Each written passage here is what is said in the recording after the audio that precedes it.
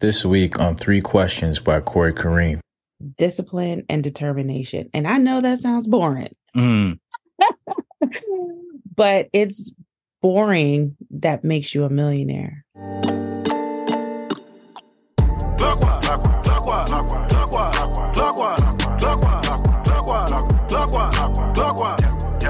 turn back. Only go clockwise. Never go back. Welcome back, guys. Welcome back to another episode of Three Questions by Corey Kareem, the podcast where we sit down with some amazing people who are doing some amazing things. And that's right, you guessed it. We asked them 3 questions, sometimes 4, sometimes 5. Today it'll be more like 6 or 7. I know. But rather than talk about their wins and successes, we talk about their failures, more specifically the lessons that they learned from those individual experiences.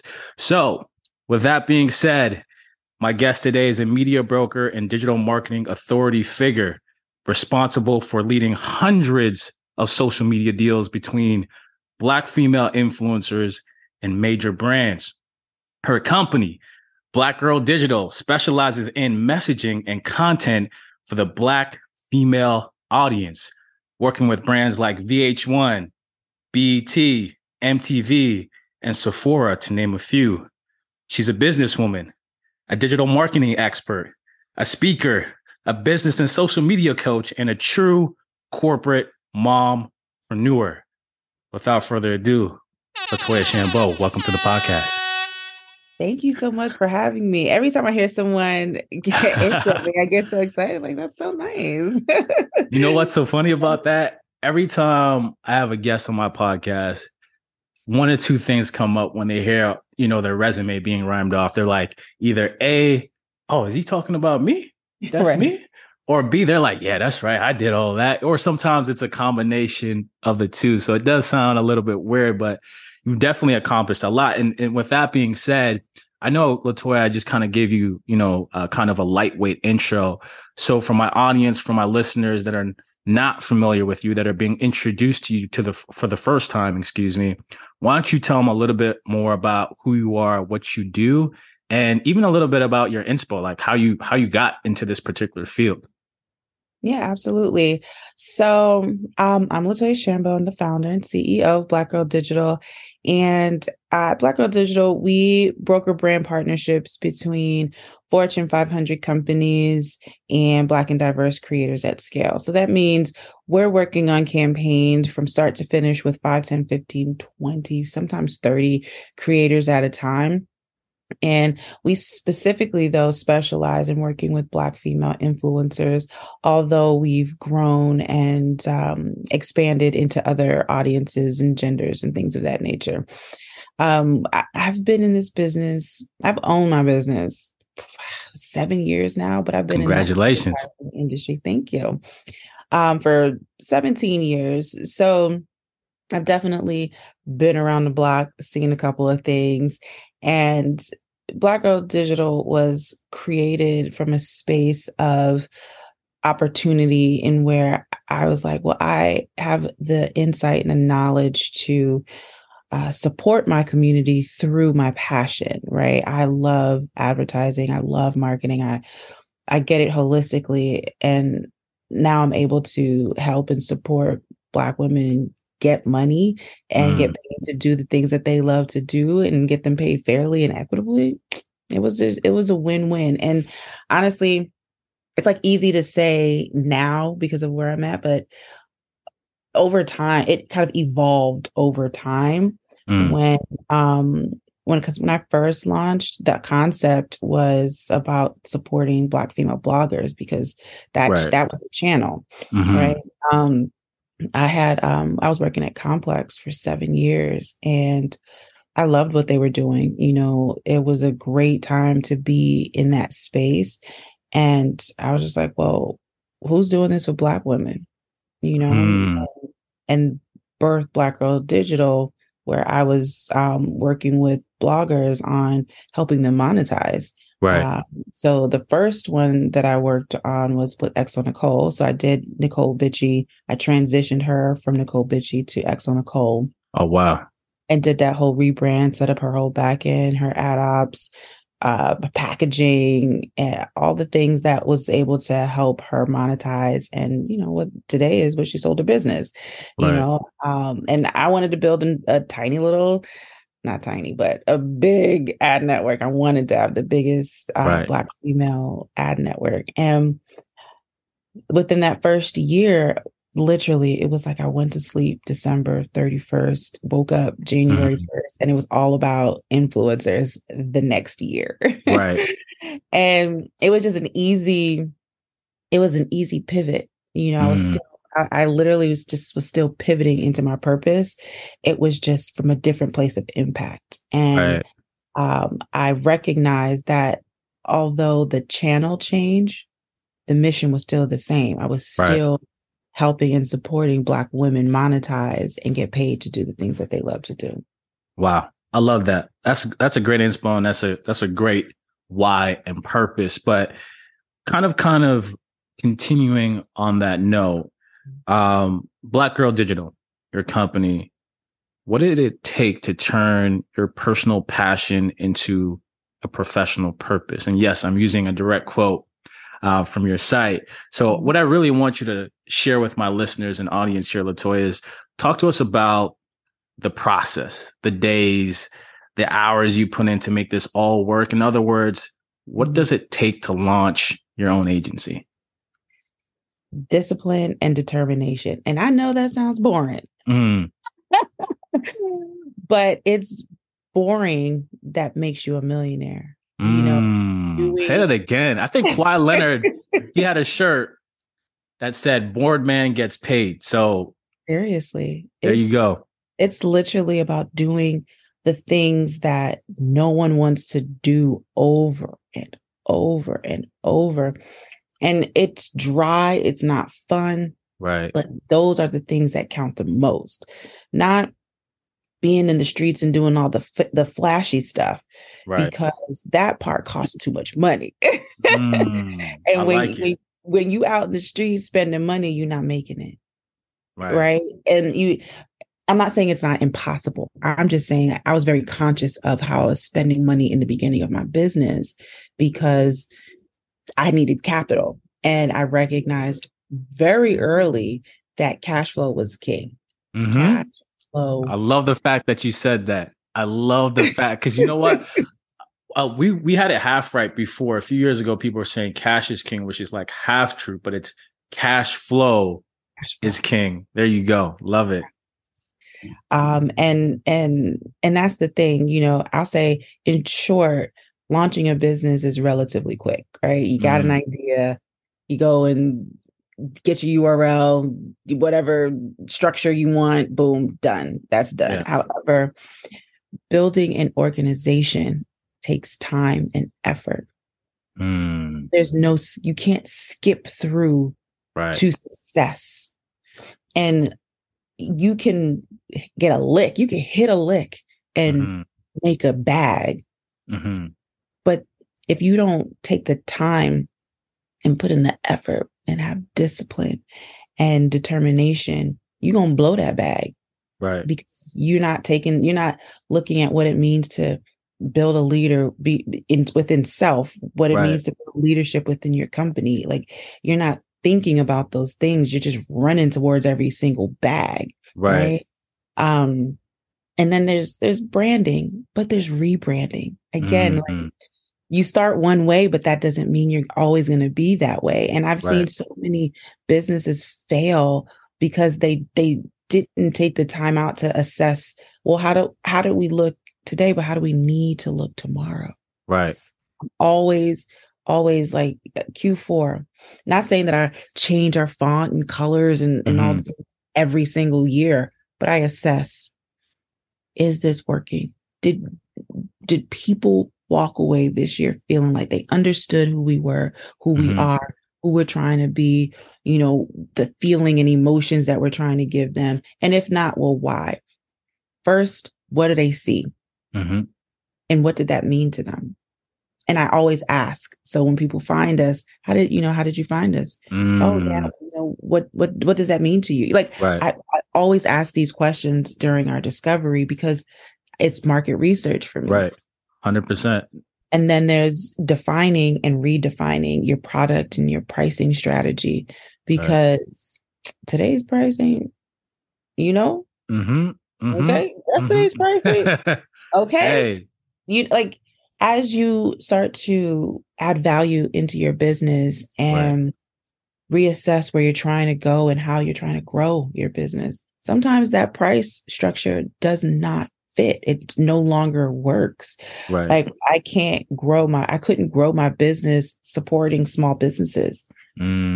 Unfortunately, that just didn't work.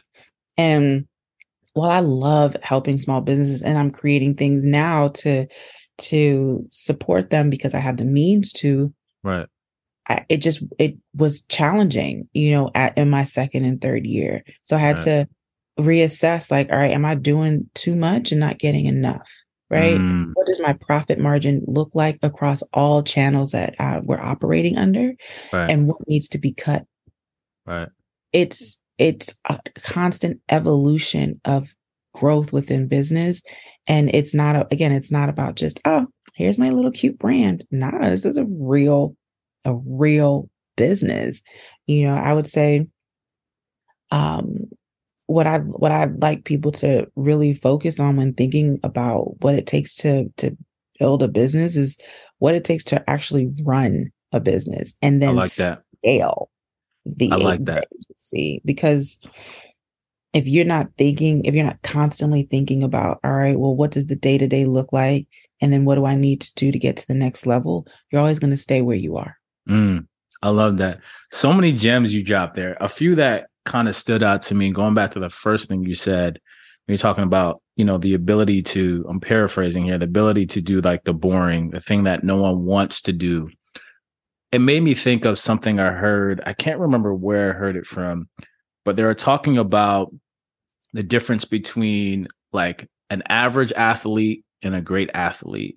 Mm-hmm. And he's like, yeah, genetics play, a role for sure. You have that.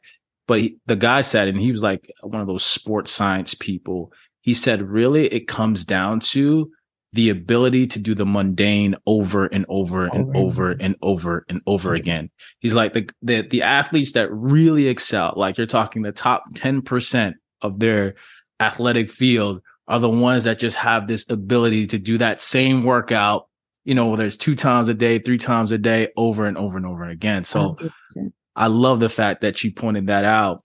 And then I like the fact that you made the distinction between, there's a difference between starting a business and building an organization. And I think a lot of people, like, it's to your point, so easy to start a business, right? You can register it, boom. You can do that essentially in an hour or less than an hour, really.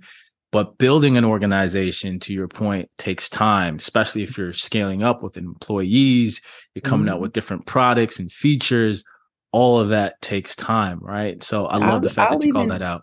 I'll add in, like, there's a lot of people, running the brunches and running parties, and like that's a distraction. All of those things are such a distraction from your purpose and building what your business need to look like. And I'm not saying you can't have fun during the time. I'm saying that you have to prioritize what's important. And that is what I had to learn. One book that changed my life was 7 Habits of Highly Effective People. Stephen Covey. He is the GOAT.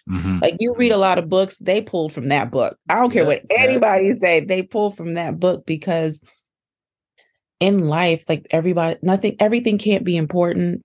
Everything can't be urgent. And you have to really use your discernment on how you're prioritizing growing your business. And that, for me, I had to wake up and learn. I had to discipline myself to be like, all right, business hours is between 9 to 6, you know what I mean? Not 12 to 2, like not working at 2:00 in the morning. And I'm working during these hours. I'm not gonna lie though, I take a nap. We'll talk about that. but you have to exercise discipline, I think, as entrepreneurs for the younger generation. Yeah.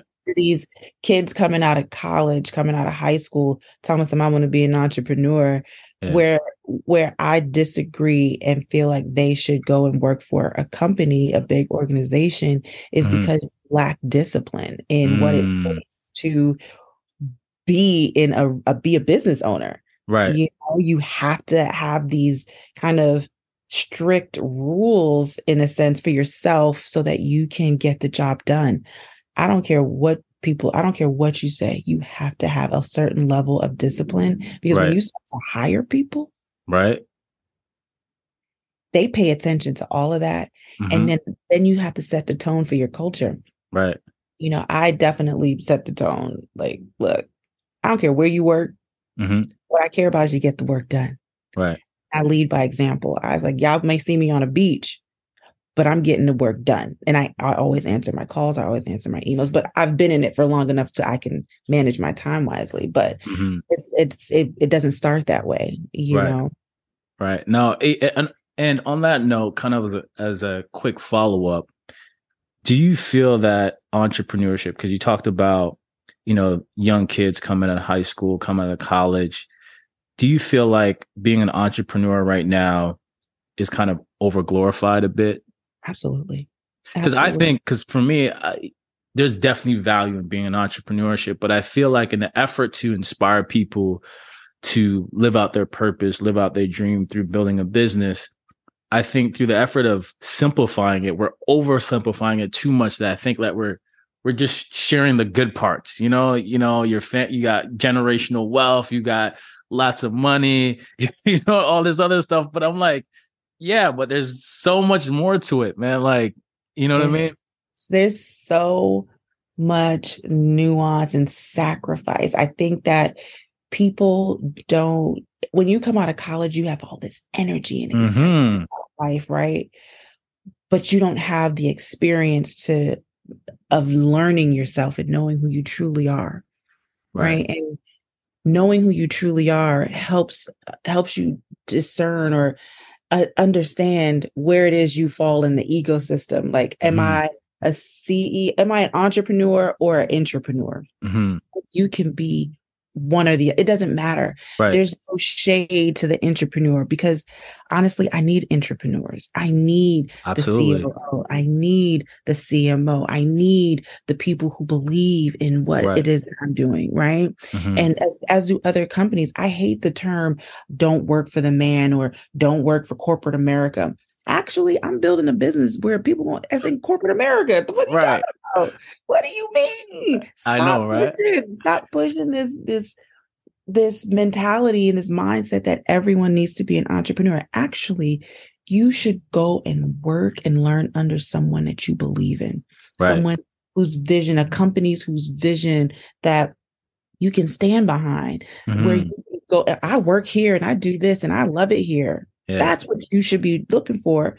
And then when it's time, when you feel comfortable, when you have the means, then you go and you slowly start to build up what your thing is going to look like.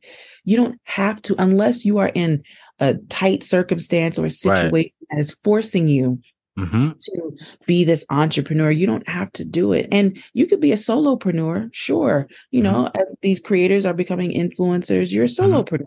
That is okay. I encourage college kids to take advantage of those opportunities. You know, it's great. It's great money, but that doesn't mean you don't go and get experience in working society. Right. No, you man, so many nuggets were just dropped there. And what I loved about what you just said is that, you know, when you hear certain people saying, "Oh, you have to be an entrepreneur, you have to be an entrepreneur," I think the spirit of what they're saying, their intentions are well. But if you're bashing people, let's just use that word, about working for a big company or working for the man, as you put it, then what are you really trying to say to other entrepreneurs that are trying to scale their business? Because if you're trying to scale, you're going to need employees. But if you're telling everybody to do their own thing and not work for anybody, that doesn't really work out. So we have no workforce. Exactly. Like, you need people to make things, you know, work. And I totally agree with you with the fact that I feel like a lot of college kids, high school should, even if they have an idea, do the solopreneur thing, but also work for another company, because there's a couple of different things, and I can speak from experience that happens. One, you get to your learning increases 10x. You're learning from people that have different skill sets from you, that are at a higher level than you. And just your process of learning is this 10x, right? Versus you trying to figure everything out by yourself, right? So that's why I feel like, and then the second thing would be you expand your network at the same time. That part, like when I tell you, that part is the key, because when I graduated college and got my first job at Havas Media. Funny, that's one of my clients right now, by the way. We'll talk. we'll park that. We'll talk. Gotcha. But when I first got there, the girl who trained me for my job, I said to her, when I start my business, I'm going to hire you. And this was this was 2008. She was so smart, so organized. One of the few Black women that was in the space. We're same age. She might have been graduated a year before me or something, but super smart. And she became my COO. I don't play. Like full circle. And my specialty, my superpower is seeing greatness in people. And that part where if you are meant to be an entrepreneur, a CEO, it is critical that you have a network of people to pull from. It is critical to be in those spaces where you're seeing talented people so that you can build and say, you know what? I remember I worked with this person who was such a good organizer, and I'm not that organized. Right. I need to pull someone in who is more organized than me. And, let me go call the person I used to work with. Like that is, that's great. Go work. Get in the workforce. And I also feel like low-key, that's like the true value of going to college as well. Like education is important, but I feel like, in my personal opinion, the opportunity to expand your network 10x is the true value of going to post-secondary education. So LaToya, let's pivot here for a second. Was there ever a moment you felt like giving up or quitting? And if so, what did you do to get through that difficult time? That's a good question. And I know it's going to sound like, yeah, right. But it was never a moment of, I'm just throwing in the towel. This is too hard. Right. It was, okay. Oh, I see what you're trying to do. Oh, okay. You know what? Now I'm distracted. Let me clear this up and get to it. Let me go work harder. Because sometimes, again, I'll stress when it's boring, right? Like I'm like, I'm bored. And I didn't realize that when I'm bored, I would go and run to do something else. But in the quiet season, in quiet season, it's about building. It's about reassessing your process and taking that time to improve yourself in your business versus just trying to fill that time with something new. Right. And then when adversity hits, maturity, man, I can't stress having this level of emotional intelligence when you are challenged by your people, by your team, by, your clients, when influencers, like when you're challenged, it was important for me to take a step back and look at me. What did I do? What's not working in the process that I created? Because I created this company from scratch. There was no roadmap. There was nothing. Influencer marketing was not a thing. Like I made it a thing. So I had to assess the process that was in my brain, because sometimes in the beginning of time, there was nothing written down. Right. So when I'm going to run away from a hard day because there's no clarity on my end. Right. I was like, nope, I need to sit down and tighten up. Why is this process not working? Who do I need on my team? And as I was kind of growing in my business, what I didn't recognize, or what I eventually recognized, is one, I didn't know how to ask for help. I didn't know what that looked like.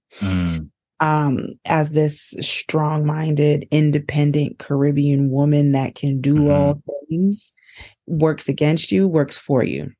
And I had to surrender. I was like, all right, I cannot do all of this. I don't know everything. I've brought my business to the best place like I could in this moment. Like I just don't know what to do right now. And God is special. He is special in when you listen, you hear, you listen, you feel. And it was not about necessarily saying, hey, I need help. No, that wasn't it. It was me saying, let me look at the people that I know, regardless if they're in the same industry as me. Let me look at what everyone does. Let me even go back to my career and the people that were in leadership roles that I'm still friendly with. Right.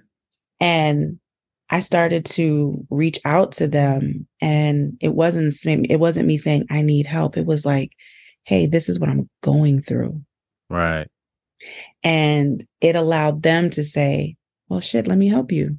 I like Here's that. what I know. Here's what you can try. Like asking for help as a business person is critical, but as a human and a person that feels like you could do all things, right?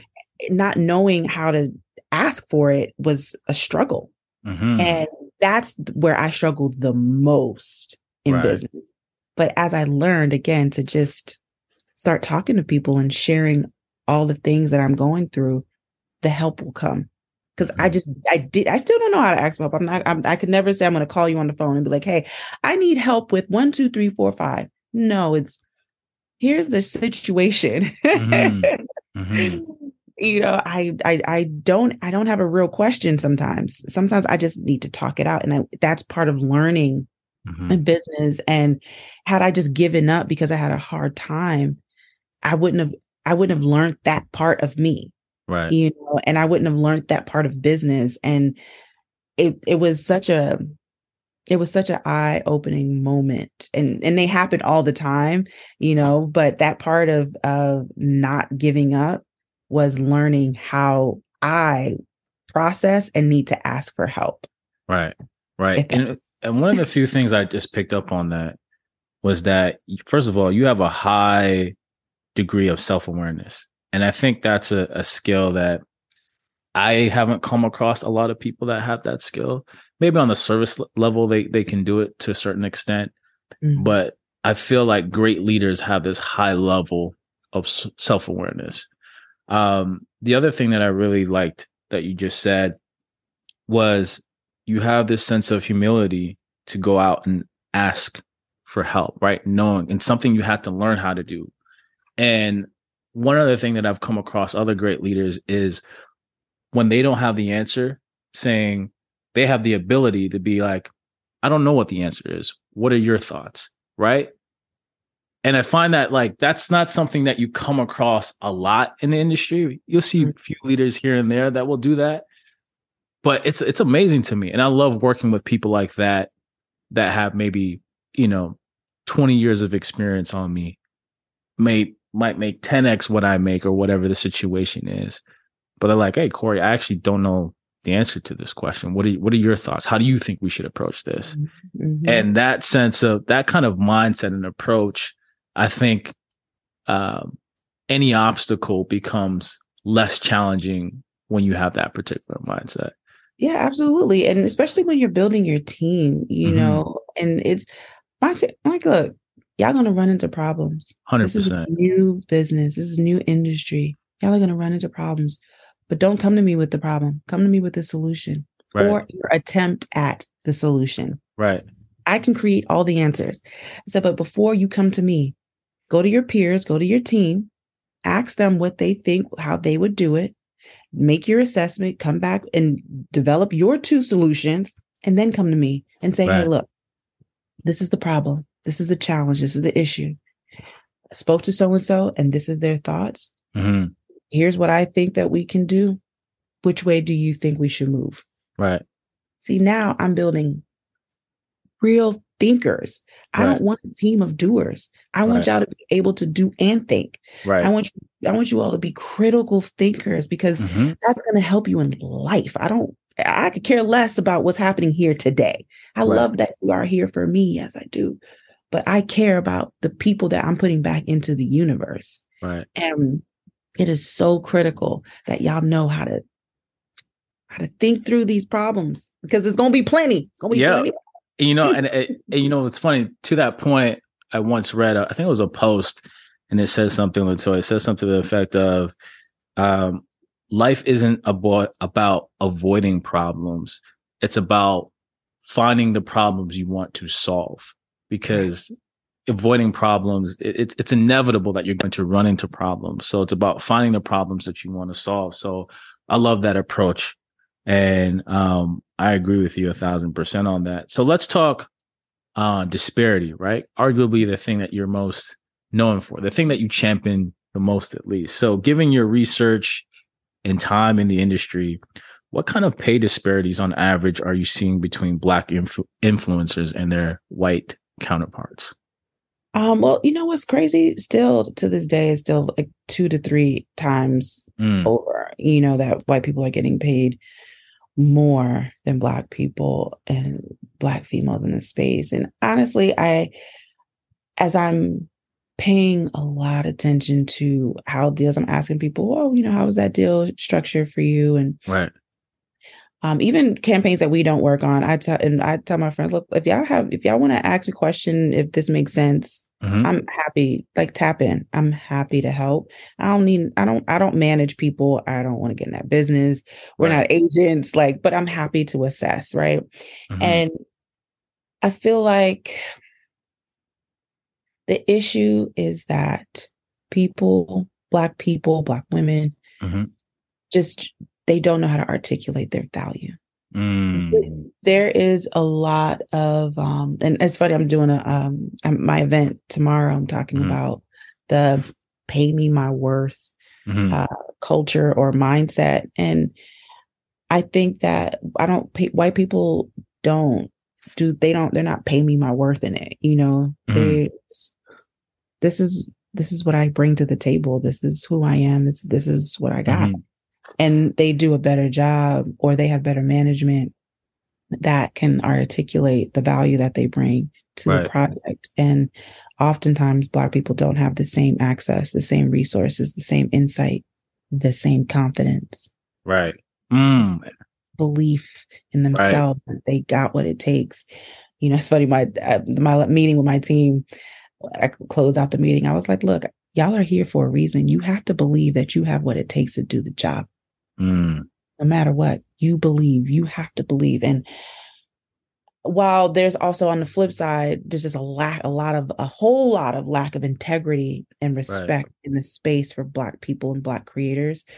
There's work to be done on both ends. Right. As a broker in the middle, I see the work that needs to be done on both ends. So I'm in major conversations and big rooms with brands and agencies, respect the people that you're trying to, there's so much value in our cultural experiences and community and things like that. And don't approach it from the place of, well, I don't know. Approach it from a place of, hey, I want to know more. Right. And if you have to ask all the time, is this fair? It ain't. Nugget. I love that. So you just shared a lot there. And, as a part of a follow-up, I'm going to ask, what's the solution? How do we get there? So one of the things you mentioned was, for Black influencers, learning how to articulate their value. That's one thing that, they can take amongst themselves. And then for the people cutting the deals, so to speak, they can kind of lean in and get more curious about the culture, be a little bit more authentic, ask more questions.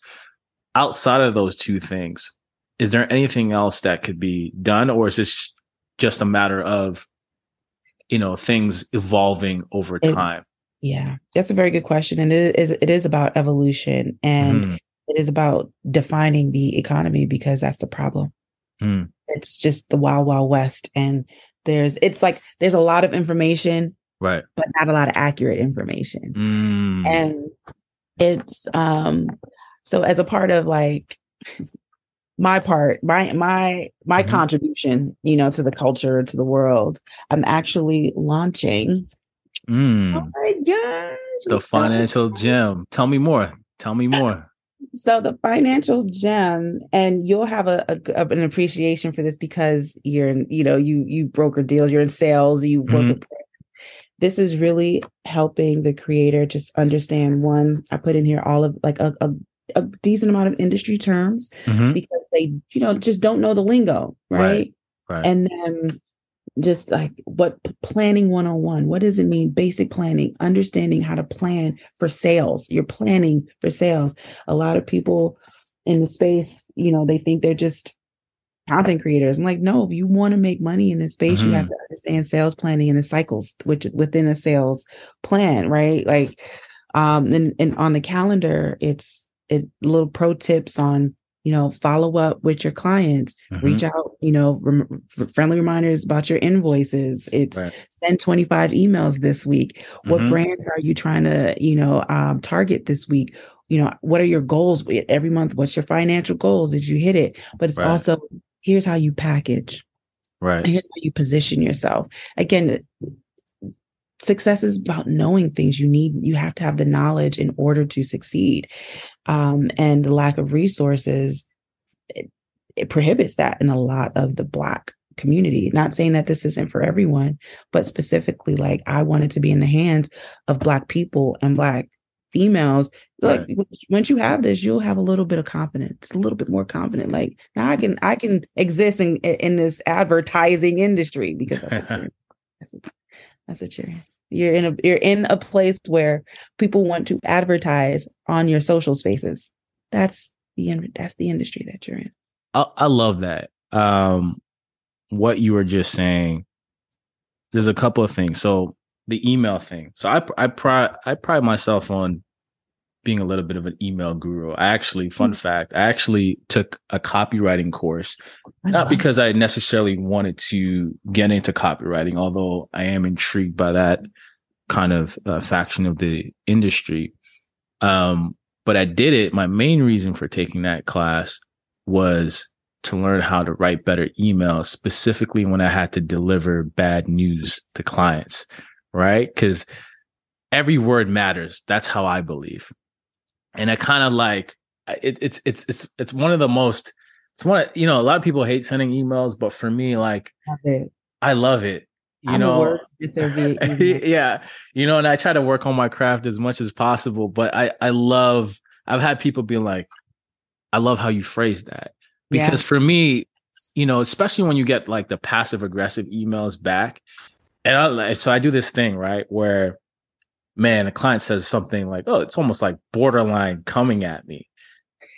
And I initially write how I feel, but I don't hit send. Their name's not even in the send portion of the email. You just got to get it out. I just said, I need to get my feelings out, right? And then I'll do something else for like maybe 5, 10, maybe 15 minutes. I'll come back with a clearer conscience, clearer mind. And then I write, because at the end of the day, the question that I always ask myself, right? You always talk about looking long term, right? Thinking this through. The question I always ask myself is what I'm about to write going to get me closer to the goal that I want? And if not, I need to figure out what the right words and how to position, or what values I can work with that can get me at least to the next step, if not to the goal in itself. So when you talk about communication, I love the fact that you're coming out with this guide, this book, because those are the little things that people don't see in terms of getting to whatever their goal is, right? They're not thinking about sending out maybe weekly insight emails about the progress of working with them as an influencer. I do that on my side. Every week I'm sending something that I know is going to be valuable information to my clients. I do that for two reasons. One, I want them to always remember who I am. That's my mini commercial, if you will. And number two, I want them to always associate my name with value. 100%. Always. Because even if they don't, I know for a fact, 90% of them don't respond immediately to that email. But I've seen it multiple times within the year. I remember this email you sent me, Corey, about 4 months ago. And I was like, oh, you actually read it. In my mind, I'm like, oh, you actually did read that, even though they didn't respond to it. So I love that. Thanks for responding or not. That's so funny. You mentioned email. I actually have an email example in here. It's important, man. Because they don't know how to talk via emails. They don't know how to respond all, but it's cool. I want to see y'all thrive. I'm just very professional. I approach everything with professionalism, and I want to help. I want to help them do the same. I love it. And those little things are very important. They might seem small, but that is very important. And you touched on the word follow-up, how to do follow-ups. I remember someone saying to me, the fortune is in the follow-up.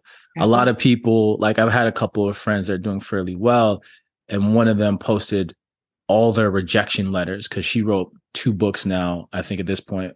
But she's like, you don't see how many rejection letters I got on my first one, right?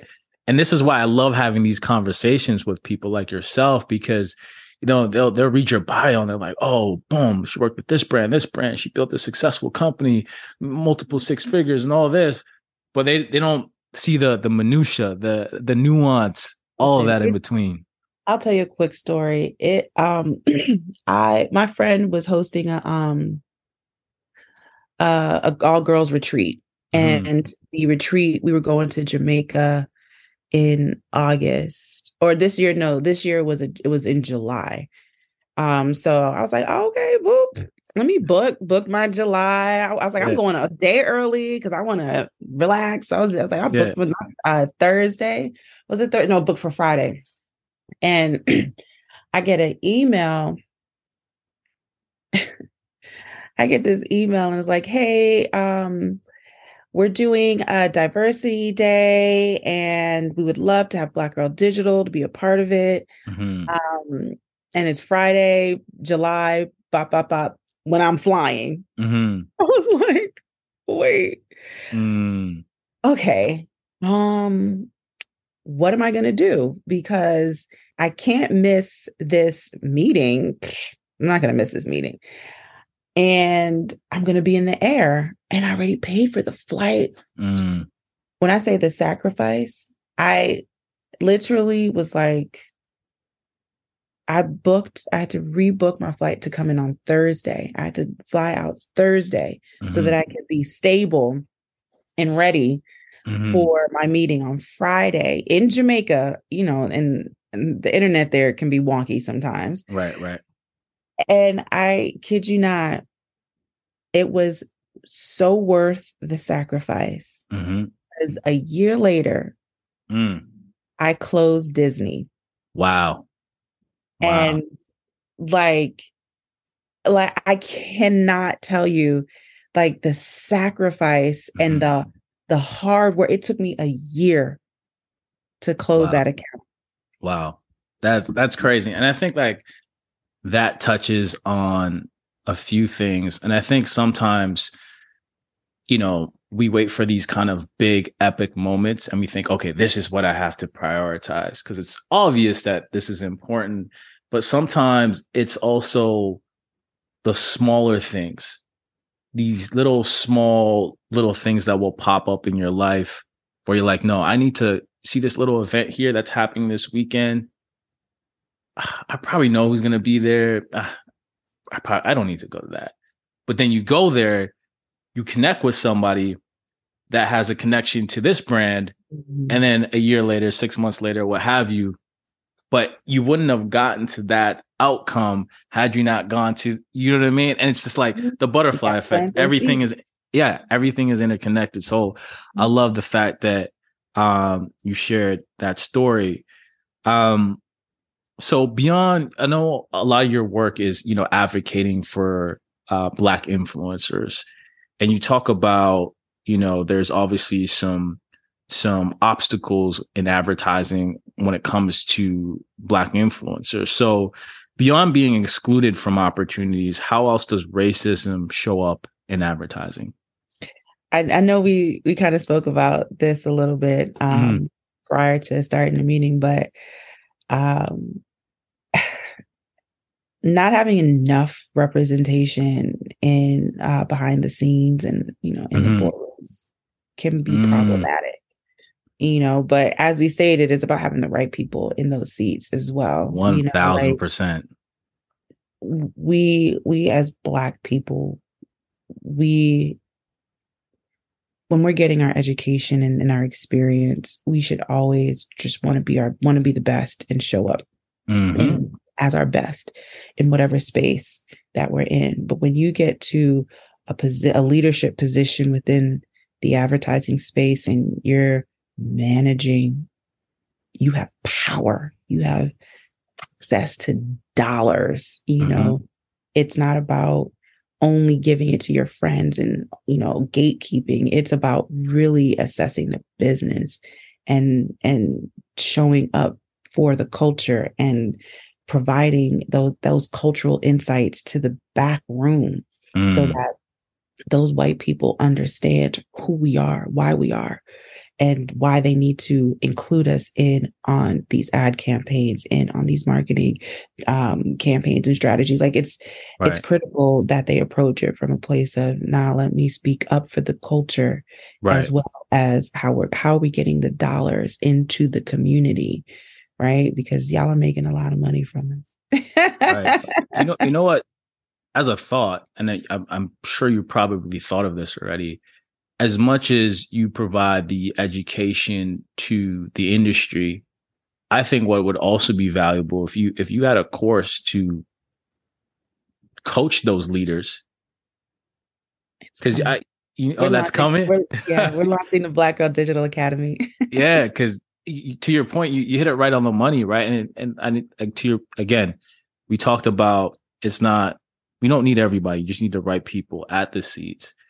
And that made me think about, me and my friends were watching, Harlem, the show Harlem. I don't know if you're familiar, and the show Run the World. Very similar. We have differences about the shows. Like me personally, just my personal opinion, could be a hot take. I like Run the World better than Harlem. I like Run the World in Harlem. There's very specific reason why I like Run the World versus Harlem. Because to me, and again, people could come at me for this, but I'm just going to share my honest opinion.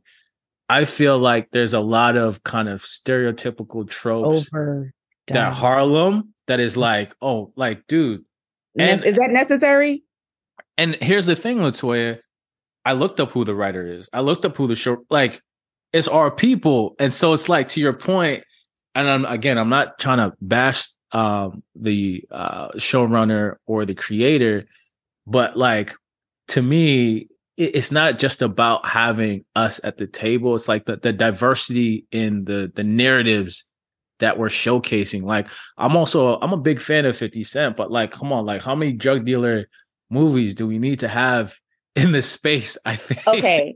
So we're gonna have to go back and forth on this one, right? Because I was with you on Run the World. I was with you, but okay, here's where 50 Cent is special. And I love 50. I love 50, by the way. I'm not hating. I love him. I do. If I had a dinner, he got a seat at the table. Right. Okay. But here's why what he is doing is critical for the community. And he doesn't need to change his format. There is a space for that. There is a 100%. Space for telling stories from real things that happen in people's life. BMF was I wasn't in it. No, yeah. I was not there. Just want to clear that up. But I knew a lot of people who were there. Right. And this, for them to see this story come to life, Right. it's like it gives them, it makes them feel like their story matter, So it's important for these stories to exist. And I think that 50 does a good job at getting it out and articulating it in a way where it's meant for television. Right. And I don't want him to change his format. I think that other creators, other people, other producers and directors should come up in the space and create other things for that. And that's where I was getting to. And that's what I was really trying to say is like, I think as a collective, if I can use that word to describe our community, there needs to be diverse stories. And by that, I mean, different types of stories being told on the big screen or on whatever digital platform. And that's really what I'm trying to get to. Like I said, like I've been watching, Power. I watched maybe not the first one, but like Power Book. I've watched all of them. BMF. I'm really into that series. So I'm a big fan of what 50 is doing. What I'd like to see is, to the latter of your point, is more diversity in the stories. Because one of the big reasons why I loved Issa Rae's Insecure, and I got onto that super late. Like, I don't think I started watching that till 2021. And I think she started maybe 2020 or 2019, maybe even earlier than that, it was such a different story, right? The whole awkward Black girl and all that, it was so different than what we're used to seeing. Because usually, when it comes to content from an entertainment standpoint, it's either comedy or kind of like what I call love, right? Love, rom-com or trauma porn, right? It's usually one of those three. So it was great to see Issa Rae's kind of success in that. And that's really what I want to see, is more diversity in stories. But really, to your point, that's on us. It is. It definitely is. So LaToya, you shared a lot of good gems here. And so one thing I would like to ask you is, since you work with a lot of influencers, and it's obviously a very top of mind kind of craft in today's world and social media, what are some common mistakes you see, Black influencers or just influencers in general? What are some of the common mistakes? And I think you spoke about one of them earlier, is like not being able to articulate their true value. But beyond that, what are some of the common mistakes you see, and what are some hacks that you can give them to kind of improve their brand? Well, one big thing is thinking that somebody owes you something. No one owes you anything. These brands don't owe you nothing. Yes, a brand should operate from integrity and respect and things like that, but they don't have to work with you. They don't have to give you an opportunity. They could go and run a display ad. They can run a television ad. Right. They can advertise anywhere else. They don't have to work with you, And I think that sometimes they just get caught up in I have 300,000 followers. Like, and what does that even mean? You have 300,000 followers and what? Right. What else? How many of those are real? But so it baffles me, that mindset, around what is owed to them. Right. I think another misconception is discovery. Just because you have 300,000 followers doesn't mean that everyone knows you. Right. It doesn't mean that you're visible. It doesn't mean that a brand deal should be falling in your lap. Right. You still have to pound the pavement. If you want more money, if you want more opportunities, you have to go and get them.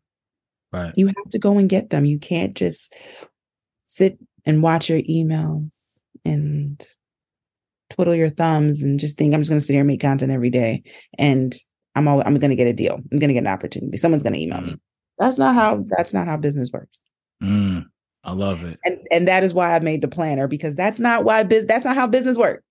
Right. Right. You got to go out and you got to go and get the fucking fish that you want to eat. I love it. They got to stay hungry. They got to keep doing the things that got them to the 300 followers. They got to keep doing the work. So it's my last question here, LaToya. What's the best lesson you believe you've learned from failing or persisting through difficult times thus far? Failing should be fun. I don't think I've ever heard anyone say that like that before. So that's new and I like it. And filled with growth. It's like as in this, we're in such a beautiful, beautiful time of life, right? Like it's a tough time. It's a tough time to be Black, but it's also a dope time to be Black. Like it's so dope to be Black today because everyone wants to be us. Everyone wants to be us, right? And if you are a Black human and you are launching a business or you have a business or you're, trying to become a successful influencer, like the journey is the best part. It's the best part. It's like being able to wake up every day. I'm like, yo, I'm doing this shit. Like I'm doing it, whether it works or not. Like I'm doing it, but failing at something, it didn't work. All right, cool. But you know what? I had a really good time. I got maybe 2 trips out of it. I had a good time. And move on. Like right. I don't sit in sadness. I don't sit in anger. I don't sit in anxiety. I'm not saying I don't have it. What I'm saying is I don't sit in it. I recognize what I'm feeling in the moment and I figure out how to get far away from it. Like what brings me great joy? What's going to shift my mood and energy back to where I need it to be so that I can be at my top, so that I can perform. Right. Failing is a part of the journey. It should be fun. It's not going to make you happy. It's not going to be easy, but it still relatively should be like, I tried it in the beginning of my entrepreneurial journey. Yeah. My friends, LaToya, you doing something else? You starting another business? I'm like, yeah, but you still ain't started nothing. Man, and look at where we are now. Yeah. And what I'm hearing again is that ability to be self-aware. And it's funny, you talked about, it's not that I don't feel anxiety. It's just I don't sit in it too long. And I just think about the difference between people who actually go out and do something versus some people just really noodle on an idea their entire life, right? It's not that you don't feel fear, you're doing it in despite of fear, right? The definition of courage. And I actually came across something about emotions, and it's saying, hey, when you feel like jealousy or envy, yes, not great emotions, but at the end of the day, all your emotions are trying to do is it's just trying to tell you something. They're pieces of information. It's your brain's best guess on what's going on.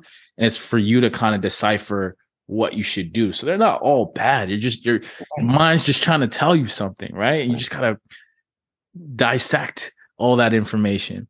So my little tactic around that, this is what I forgot. I wanted to say this when you were talking about, how you address emails. So I always ask myself, what am I feeling right now? Because I can immediately feel when my energy shifts. Right. What am I feeling right now? Am I mad? Am I angry? Am I anxious? And once I've identified how I'm feeling, I then move into why I'm feeling like this. What triggered this? Right. And I do it immediately, because if I let it linger, I'm going to forget what triggered it. Right. And I'm searching for too long and I'm distracted. So immediately I'm like, well, what triggered this emotion? Why am I feeling like this? And then I go into, well, what do I need to do to change, address, attack? Right. And not attack in a negative way. Just how do I do it? Does it need my attention now? Right. And what I need to do to shift. And then I'm like, well, what are the facts? I already know how I feel. Right. I already know how I feel, right? I already know why I feel this way. Right. But what are the facts? The fact is, these are the three things that happen. Yeah. This is what should have happened. But now I need to move forward. So what do I need to do to move forward? And based on the facts, not based on how I feel, because if I'm angry, preach. If I'm angry, I'm going to act in anger. Right. Bop, bop, bop, bop, bop, right? Yeah. I don't want to bop, bop, bop, bop, bop. No, the end goal, the end result is I need this to get done. Right. So how do I get this? How do I get to the point where this is going to get done? Right. Based on the facts, not how I feel. And I even apply that in relationship, and sometimes it can be very annoying, but when it's fact driven, it really gets to the solution so much faster. And then now I can remove myself out of that emotion, and I can just get back to my chipper self. But it's having the process of getting to the other side. Right. I think a lot of people just don't know how to do that, and they want to sit in anger. When one of my friends, she'll call me, "Oh my gosh, this is slow down. What's the problem? Let's talk about how you feel about it. Why do you feel that way? What can you do right now to change your attitude, change your mood, and then solve the problem?" Wow. So you shouldn't try to solve problems when you're in a negative energy space. Yeah. What's funny about that is I read somewhere that said there's a huge difference in your response if you just wait 5 minutes, 5 minutes from your initial knee-jerk reaction and then make the action. The difference in your response is almost day and night. Absolutely. Almost day and night. It's incredible how the mind and the body works. And it's also interesting. You brought up something that I heard just the other day about when you're talking about decisions and your emotions. And I think the person was saying something to the effect of learn to make decisions based on your values versus just 100%. Your emotions. 100%. Right. And simple to understand, but obviously hard to do in the moment. But like, once you have that framework, if you could just take a time out. Yeah. So most people don't have core values. It's listed in my business. It's when I hire people, these are our core values. Respect is number one. We operate from a place of respect. Integrity is number two. We operate from a place of integrity, but that's also in my personal life. Yeah. And I don't stray away from that. I will cancel clients. I don't want influencers. Once you've crossed the line of disrespect, that's it for me.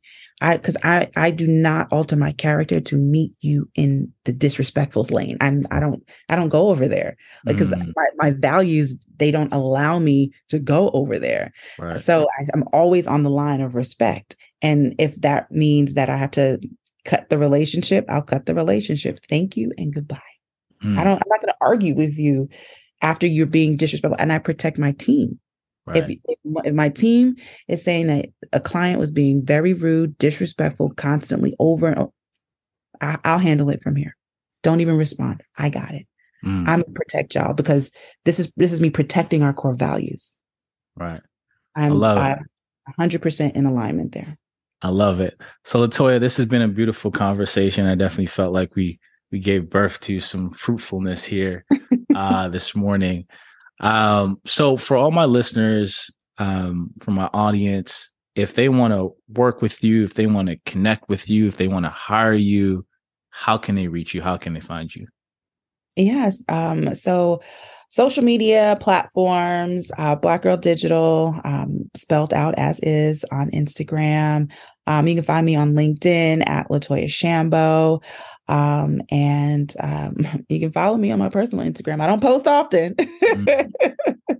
but I'm working on it. But feel free to shoot me an email over at info@blackgirldigital.com, and it comes directly to me. And I'm happy to set up a discovery call to learn more about your brand and, what you're trying to do and see if there's any synergies from there. Hey, I got a few agency folks that tune in. So, I know how much you love agencies. I love the agency world. I really, really do. Yes. That's awesome. Well, guys, that concludes this episode of 3 Questions by Corey Kareem. And as many of you guys know, I usually like to end my episodes by saying this. If you really just want to impress people, talk about your wins, your successes, your accolades, yada, yada, yada. But if you really want to have an impact on someone else's life, talk about your downfalls, your tribulations, your mishaps. Those stories are the things that really move the needle in someone else's life. So with that being said, LaToya and I are out. Peace and love. Until the next time.